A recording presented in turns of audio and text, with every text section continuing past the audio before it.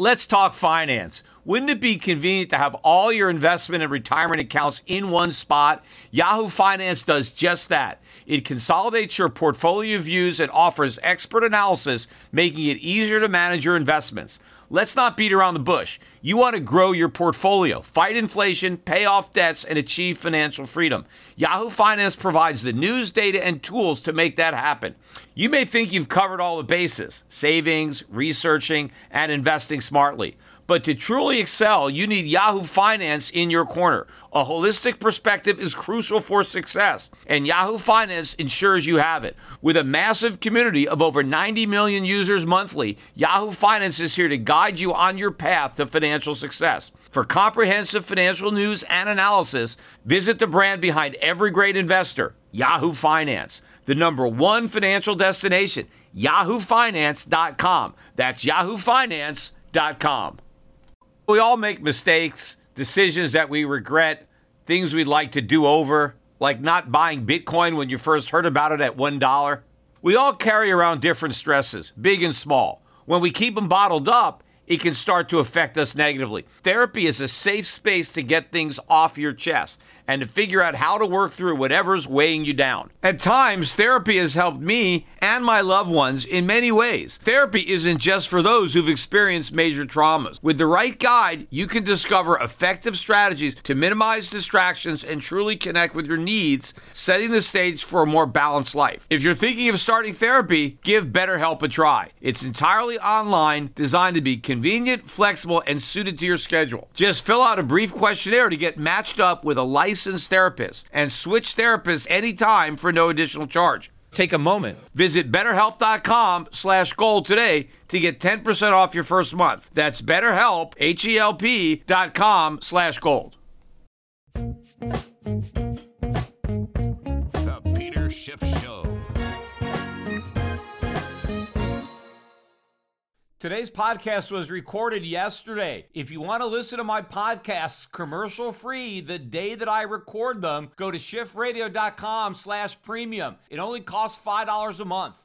Today's podcast is sponsored by Indeed. Attract, interview, and hire all in one place. Don't spend countless hours looking for candidates with the right skills. Start hiring now at Indeed.com/Peter. Offer good for a limited time. Terms and conditions apply. I think today was a very important day in the markets, and I think there's a good chance that we're going to begin the next leg down in the U.S. dollar, the next leg up in gold, and also experience a bear market rally in the U.S. stock market that could take us through the end of the year. We may end up getting that proverbial Santa Claus rally after all, and it may spark a lot of false optimism for that bull trend to continue in 2023. But I think investors are going to end up being substantially disappointed. The rally that we're likely to have in December, it's not just a Santa Claus rally, it's a suckers rally, and the Grinch may not steal the bull market before Christmas, but I think he will make his appearance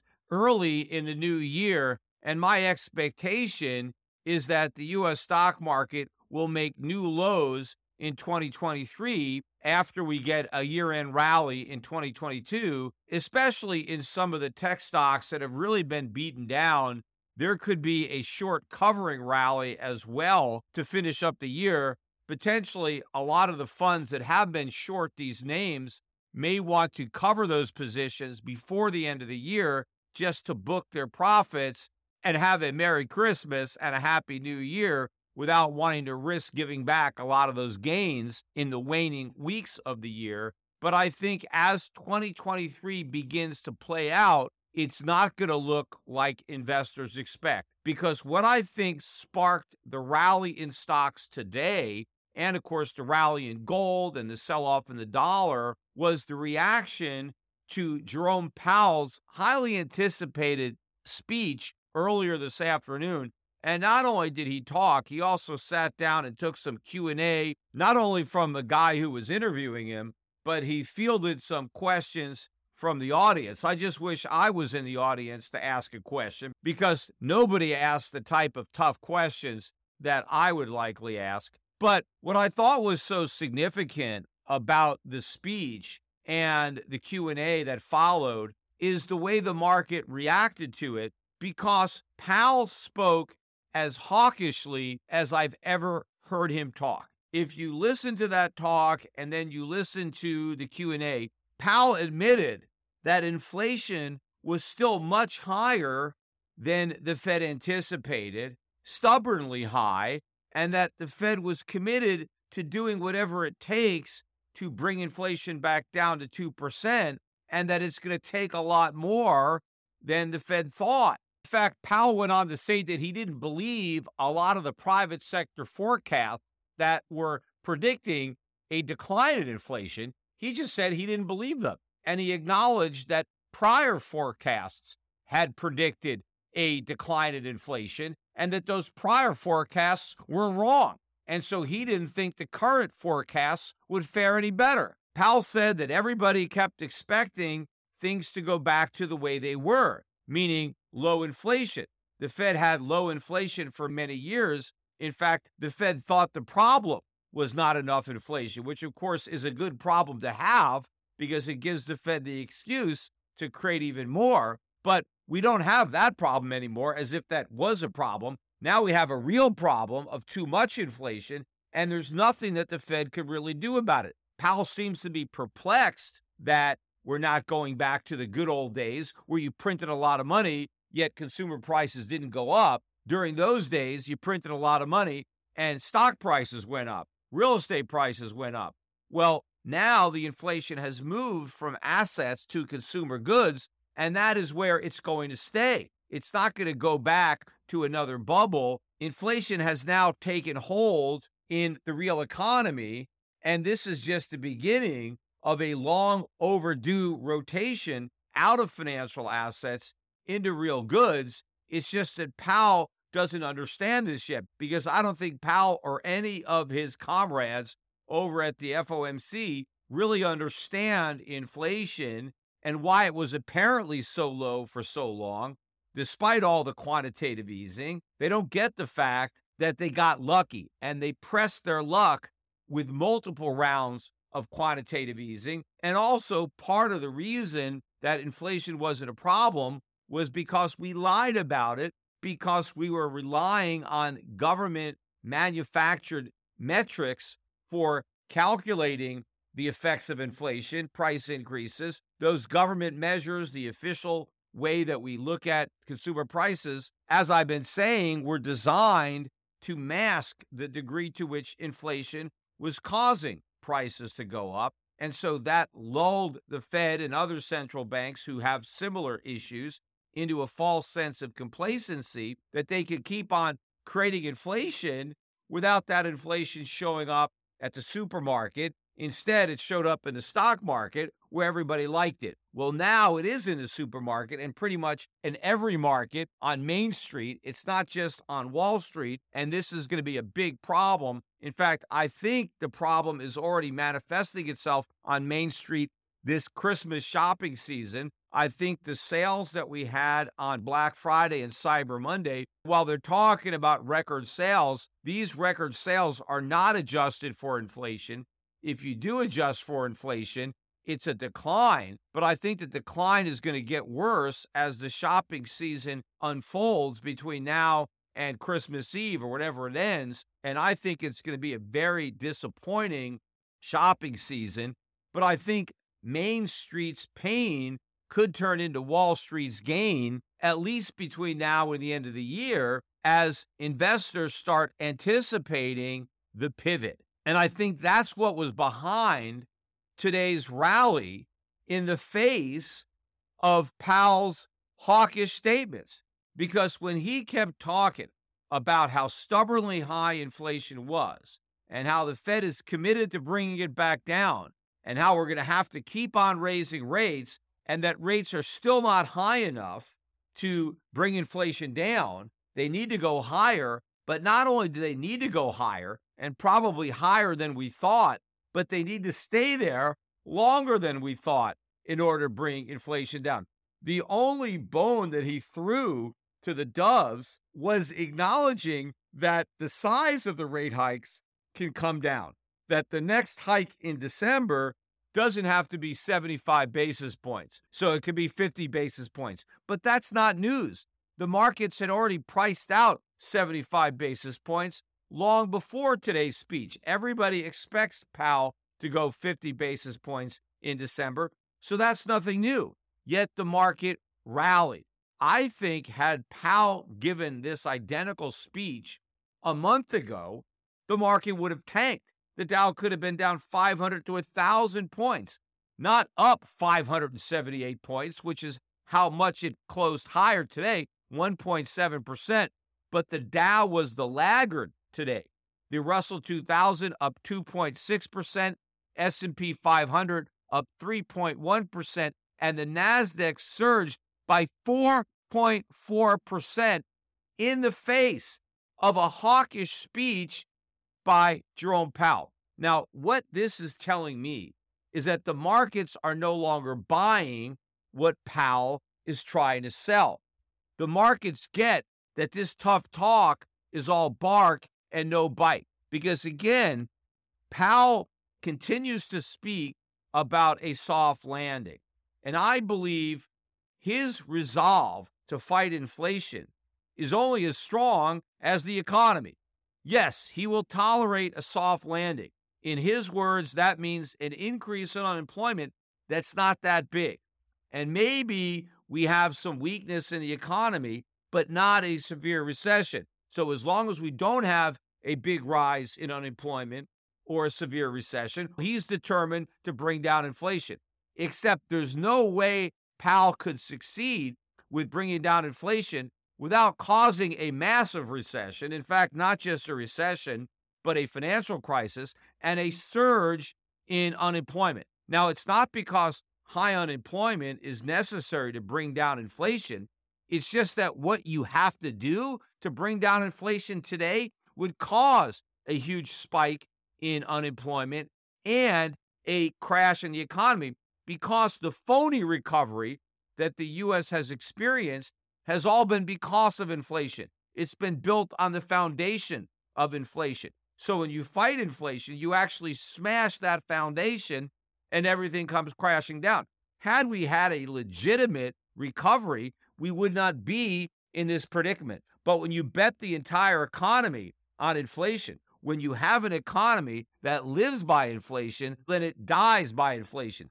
And that is what would happen if the Fed actually did what it's going to take to reduce inflation. Because it's not just much higher interest rates, but we need to see a big decline in consumer spending. We need to see a big decline in borrowing to finance spending, and not just on the consumer level, but on the government level. In fact, especially on the government level, we need to see big cuts in government spending. And that's not going to happen. Government spending is increasing, and we're borrowing more money to pay for it. So inflation's not going anywhere but up. But I think the markets now realize that the Fed is just talking. And one of the reasons that I think they realize that is the deluge of bad economic data that came out today. In fact, today was one of the worst days I've seen in months in economic data. And of course, all of this was ignored by Jerome Powell as he talked about this soft landing or softish landing. He is still oblivious to the fact that there is no soft landing. It's not even a landing at all. It's going to be a crash. In fact, ironically, we did get one piece of economic news today that was better than expected, but this one is looking way in the rear view mirror. And this was with Q3 GDP, which surprised me by being positive, because earlier in the year, I had expected the GDP in Q3 to be negative. But the only reason it was positive was because two things happened that I didn't anticipate earlier in the year. One was the big oil dump from the Strategic Petroleum Reserve, and a lot of that oil we exported, and so that reduced our trade deficit because we got all this oil that we didn't have to pump that we were able to sell. Well, there's not an unlimited supply of the Strategic Petroleum Reserve, so this is just a temporary boost to our exports. Once that reserve runs dry, not only is it going to be a problem for our balance of trade, but that's going to be a big problem if we ever need strategic reserves and we don't have them. But also, that means the next time oil prices really start to move up, the government won't have the ability to try to manipulate the market by selling reserves that it no longer possesses.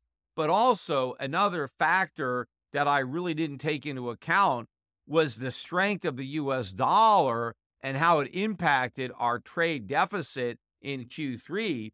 It resulted in a bigger decline in our import costs because the strong dollar allowed Americans to buy more imports at a lower cost. And all of the growth in Q3 GDP was attributed to trade.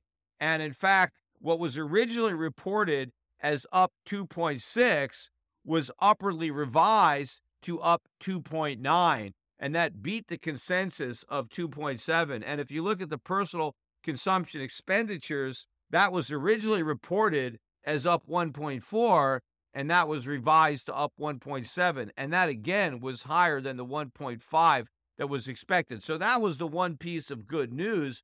But again, that's Q3. If you look at the data that came out for Q4, it was all horrific. Normally, when you're hiring for your business, you usually have to make a choice: hire fast or hire well. But now you don't have to choose. You can do both. All you need is Indeed. Indeed is the hiring platform where you can attract, interview, and hire all in one place. So don't spend countless hours on multiple job sites looking for candidates with the right skills when you can do it all with Indeed. Find top talent fast with Indeed's suite of powerful hiring tools like Indeed Instant Match, assessments, and virtual interviews. Hate waiting? Indeed's U.S. data shows that over 80% of Indeed employers find quality candidates whose resumes on Indeed match their job description the moment they sponsor a job. Indeed helps your star applicants shine even before the interview process begins. With over 135 graded assessment tests they can take in advance, from cooking to coding. Just select the skills that matter most to you. With Indeed's assessment, you can pick from over 100 skill tests and then add them to your job posts. That lets you find the candidates with the right skills fast. Best of all, Indeed assessments helps take the stress out of the interview process. Candidates show their skills before the interview, allowing you to dive deeper into talking about what's most important to you and your business. So join the over 3 million businesses worldwide already using Indeed to hire great talent fast. Indeed knows that when you're growing your own business, you have to make every dollar count. That's why with Indeed, you only pay for quality applicants that match your must-have job requirements. If you need to hire, you need Indeed. Visit Indeed.com/Peter to start hiring now. Just go to Indeed.com/Peter. That's Indeed.com/Peter. Terms and conditions apply. Let me start with the ADP Private Sector Employment Report, which came out early this morning. Of course, we get the official non-farm payroll report from the Department of Labor. We get that report the first Friday of every month, and we will be in December on Friday. And maybe we're finally going to get that bad jobs report that I have been anticipating. And if we do, it's going to accelerate the market trends that we saw today. But the ADP number, which came out this morning, the consensus was for an increase of 200,000 jobs, and that would have been a lower rise than the 239,000 jobs from October. The number that we got was just 127,000 jobs, and not only was that well below the 200,000 consensus, but it was below the low end of the consensus range, which went from a low of 150,000 jobs to a high of 220,000 jobs. So a very disappointing private payroll number, which may not bode well for the government number that we get on Friday. But we also got more bad news on jobs today. We got the JOLTS numbers for October, and there, another disappointing number. The consensus forecast was to see a decline from 10,717,000 job openings, which, by the way, was downwardly revised slightly to 10.687 million. But instead of dropping to 10.5 million, we dropped down to 10.334 million, which was right at the lower end of estimates. But more importantly, if you look beneath the surface at hiring and quits, those numbers were at their lowest level in years. So employers are not hiring and workers are not quitting. And why are workers not quitting? Because their job prospects have diminished and they don't want to risk losing a job because they think they may not be able to get another one, or because they need that job so badly. Remember, many people have multiple jobs now because the only way they can make ends meet and put food on the table or pay the utility bills is to have 2 or 3 jobs. And they can't even afford to quit one of those jobs if they want to keep their economic necks above water. But it's not just workers who are having problems, it's their employers too. We got the preliminary read on Q3 corporate profits. The prior quarter profits were up 7.7%, but in the third quarter, they were only up 1.3%.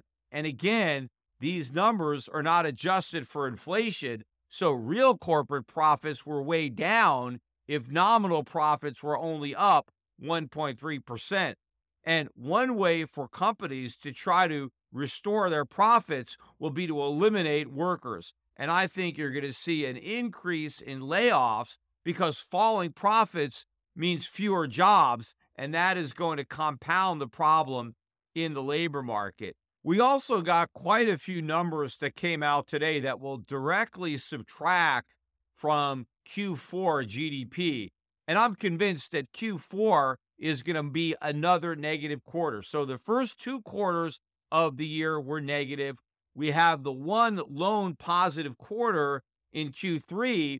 I think not only will Q4 return to a negative quarter, but I think it could be the biggest negative quarter of the year. So ending the year on a low note, even though we may end on a high note in the financial markets, we'll end on a low note in the real economy. And of course, that will be the reason for the rally, because it will add to the expectation of the Powell pivot and the false belief that the inflation fight has been won.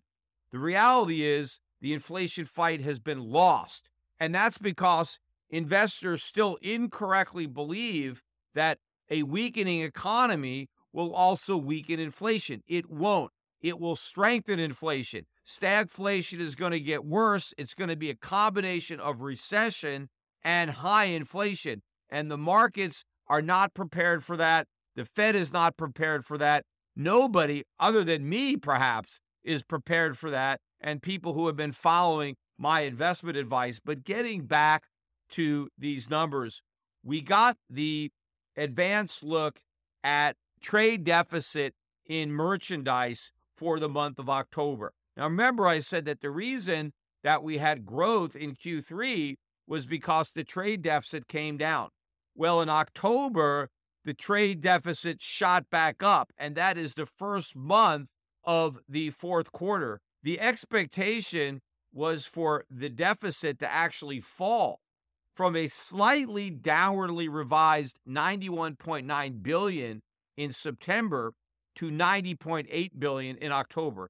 Instead, the deficit soared in the other direction all the way up to $99 billion, not only blowing away the estimate by 10%, but far exceeding the upper end of the range of estimates, which went from a low of $88.3 billion to a high of $94 billion. So this $99 billion deficit is huge. And in fact, it's even worse when you look at the internals, because imports were up 0.9, but exports collapsed 2.6%. So our economy is exporting less, but our consumers are importing more because we keep on spending money to buy stuff that we didn't make. If the Fed is going to succeed in bringing down inflation, we have to stop doing that. We have to stop spending, but we're not. We're spending more, as evidenced by the trade deficit, but we're producing less because we're exporting less and importing more. This is bad news for the economy, but it's also going to directly subtract from Q4 GDP. And in fact, look at retail inventories, an advanced look on October inventories, and they fell by 0.2. And the prior month which was in the third quarter, was originally reported as up 0.4. It actually was revised to minus 0.1. So inventories falling is also going to directly subtract from GDP. But why are inventories starting to fall? Because businesses are starting to wise up and they're realizing that their customers are broke and they can't afford to buy. So as they're selling down the inventory they have, they're not restocking it because they know the customers are just not there. In fact, there were some negative comments today coming out of Amazon that supports exactly what I'm saying. But the market just shrugged it off because they were looking at the potential of the Fed throwing in the towel on the inflation fight, given all the weak economic data that was coming out and that investors rightly perceive will cause the Fed to change course. They're wrong in what it's going to do to inflation, but they're right about what's going to happen to the economy and the fact that Powell is going to care more about a collapsing economy than he will high inflation, despite his current rhetoric to the contrary, because he's only talking tough because he thinks the economy can withstand it. But once he realizes that it can't, he's going to be singing a different tune. We also got more weak data on the housing market. What would you expect? We got pending home sales that fell a little bit less than expected. They were down 4.6% on the month. The consensus was for a decline of 5%, and the prior month's decline was revised down a bit from 10.2 to 8.7. But the fact of the matter is, home sales continue to fall. And in fact, at this point, year over year, the decline in home sales is now an all-time record. We've never seen year-over-year sales fall this much, including the crash in 2007, 2008, when the housing bubble popped. It's already worse than that. But what we haven't seen yet is the collapse in home prices. That's coming, and we haven't seen the surge in inventories of unsold homes. That's coming too. In fact, a lot of people, I believe, are going to put their houses on the market once they see what's happening to the market. They're going to want to get out while they can. The problem is there's going to be a glut of sellers and a lack of qualified buyers because mortgage rates are close to 7%. That is the problem. People can't afford to pay these prices with these interest rates. When interest rates were 3.5%, people could afford it. I mean, they couldn't afford it, but they could qualify for the mortgage, and based on the low payments, they could swing it. But they can't swing it anymore because they can't get those low payments because those low rates no longer exist.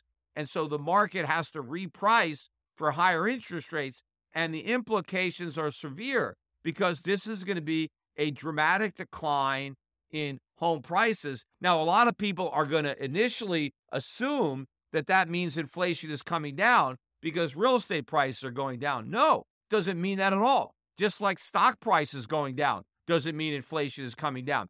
It just means inflation is moving from financial assets like stocks or real estate to consumer goods. And again, as I've been reiterating on this podcast, housing prices coming down doesn't mean the cost of shelter is going down. It's not. It's going up because what counts is not how much you pay for the house, but what your monthly mortgage payments are after you buy the house. And even if the price of the house is down, if the mortgage interest is higher, the monthly payments on a lower priced home could still be higher due to the increased interest rates. But the mortgage is not the only portion of the shelter. There's insurance, there's maintenance, there's utilities, there's taxes. All of that adds to the cost of home ownership. And all of those prices are going to be going up. So investors will initially be fooled into thinking that falling real estate prices will provide some kind of relief in the CPI, but it won't because shelter costs are going to go up even as real estate prices are coming down.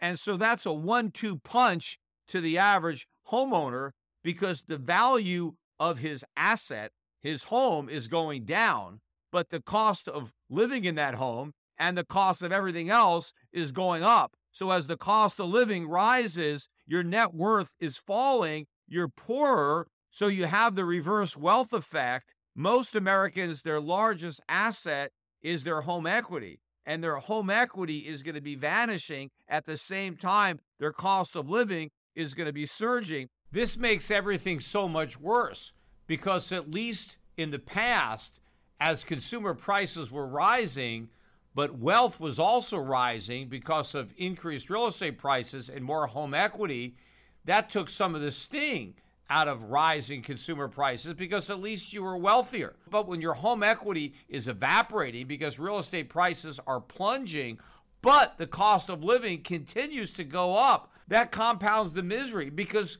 consumers no longer have the increased wealth to help offset the effect of higher prices. They're getting poorer as prices are going up. That really stings. But perhaps the worst economic news of the day, and we had a lot of bad news on the day, I just went over it, was the November Chicago PMI. The consensus was actually for an improvement over September's 45.2, which is a very bad number. Remember, anything below 50 indicates contraction and an economy in recession. The expectation was for an improvement. Instead, the number crashed all the way down to 37.2. Not only was that way below estimates, but way below the most pessimistic estimate on the street, because the consensus range was from a high of 48 to a low of 45. We got 37.2.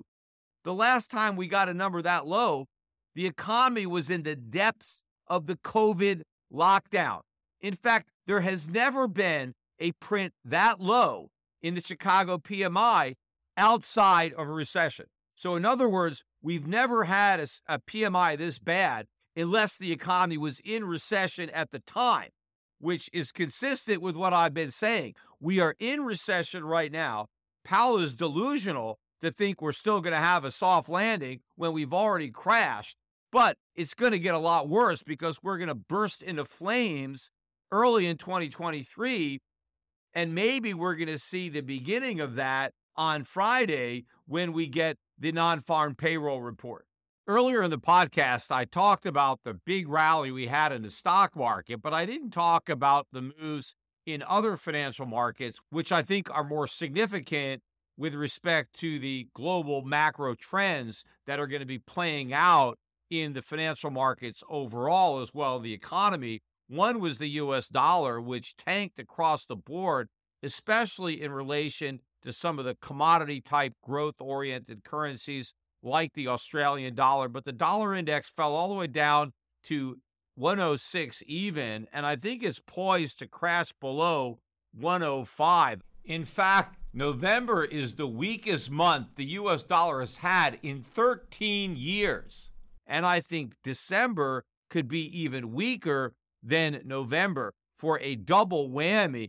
In fact, I think it's possible that the dollar index could be so weak in the month of December that it actually ends up negative on the year. Remember, at its high point, the dollar index was almost up 20% intra-year, which was a huge move.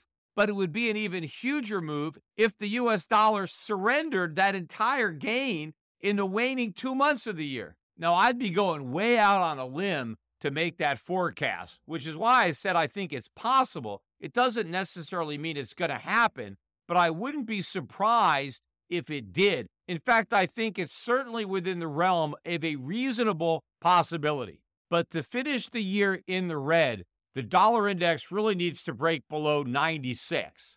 That's 10 full points below where we are right now. So maybe we won't be that weak, but I think we have a shot. We have a better shot of the dollar index ending the year below 100. And why is the dollar going to finish the year off this weak? It's because the economy is going to be weakening dramatically, and because investors are going to build on their expectations of this Powell pivot because of the weak economy. And it was the anticipation of tighter monetary policy that drove the dollar higher. Well, it's going to be the anticipation of easier policy, of an unwinding of the tightening that is going to drive the dollar lower. And ironically, that is what's going to fuel the next leg up in inflation, because a weakening dollar is going to push up consumer prices. So the irony here is that investors believe that the Fed doesn't have to raise rates as much because they believe that inflation is coming down.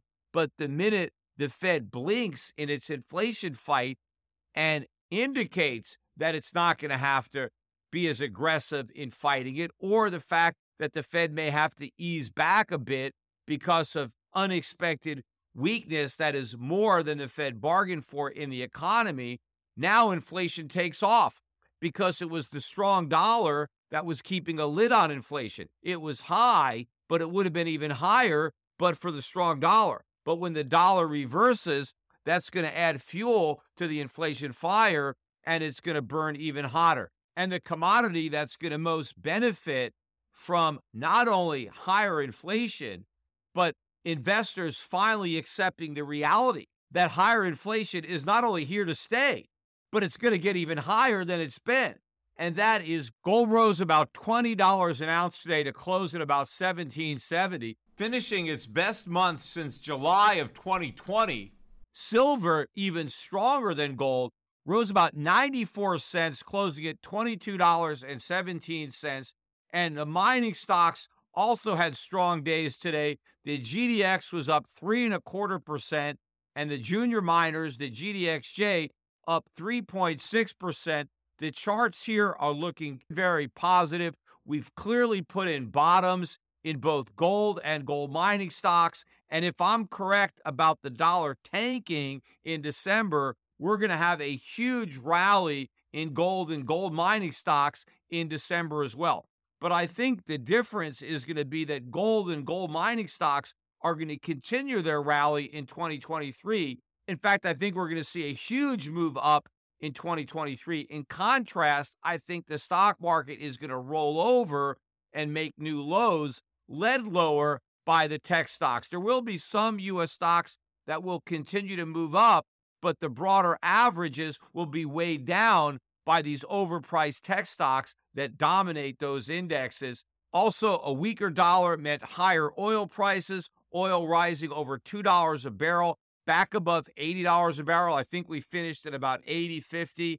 I think this correction in oil is over. I am looking for oil prices to rise in the month of December, but to have an even stronger 2023 and to be well above 100 for most of 2023. In fact, there's a good chance that we're going to take out the spike high that we put in immediately after Russia's invasion of the Ukraine. And those high oil prices are going to be another factor weighing down the U.S. economy in 2023. Only the government is going to run out of strategic petroleum reserves, and there's going to be no way to artificially manipulate prices lower.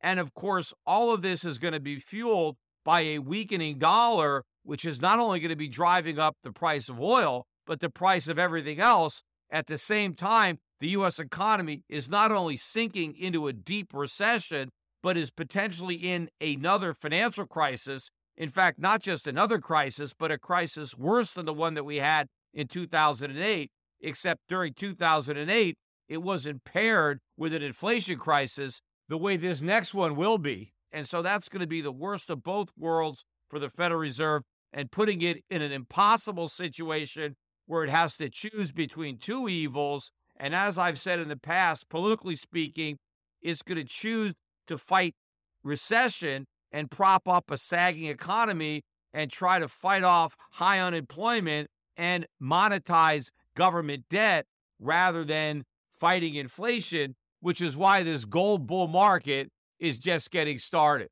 But of course, if you're invested in Bitcoin, don't think Bitcoin is going to go along for the ride. Yes, Bitcoin has rallied with the NASDAQ. In fact, as I'm recording this podcast, Bitcoin is back above 17,000. But this is even a bigger sucker's rally than the one we're having in tech stocks. I expect Bitcoin to also roll over, maybe even before the end of the year. I don't know if it's going to wait till 2023, but who knows? Maybe this bear market sucker rally can go a little bit higher. but I think the 20,000 level will be substantial resistance for Bitcoin if it can even get that high. But I think 2023 is going to be the year the air finally comes out of that Bitcoin bubble.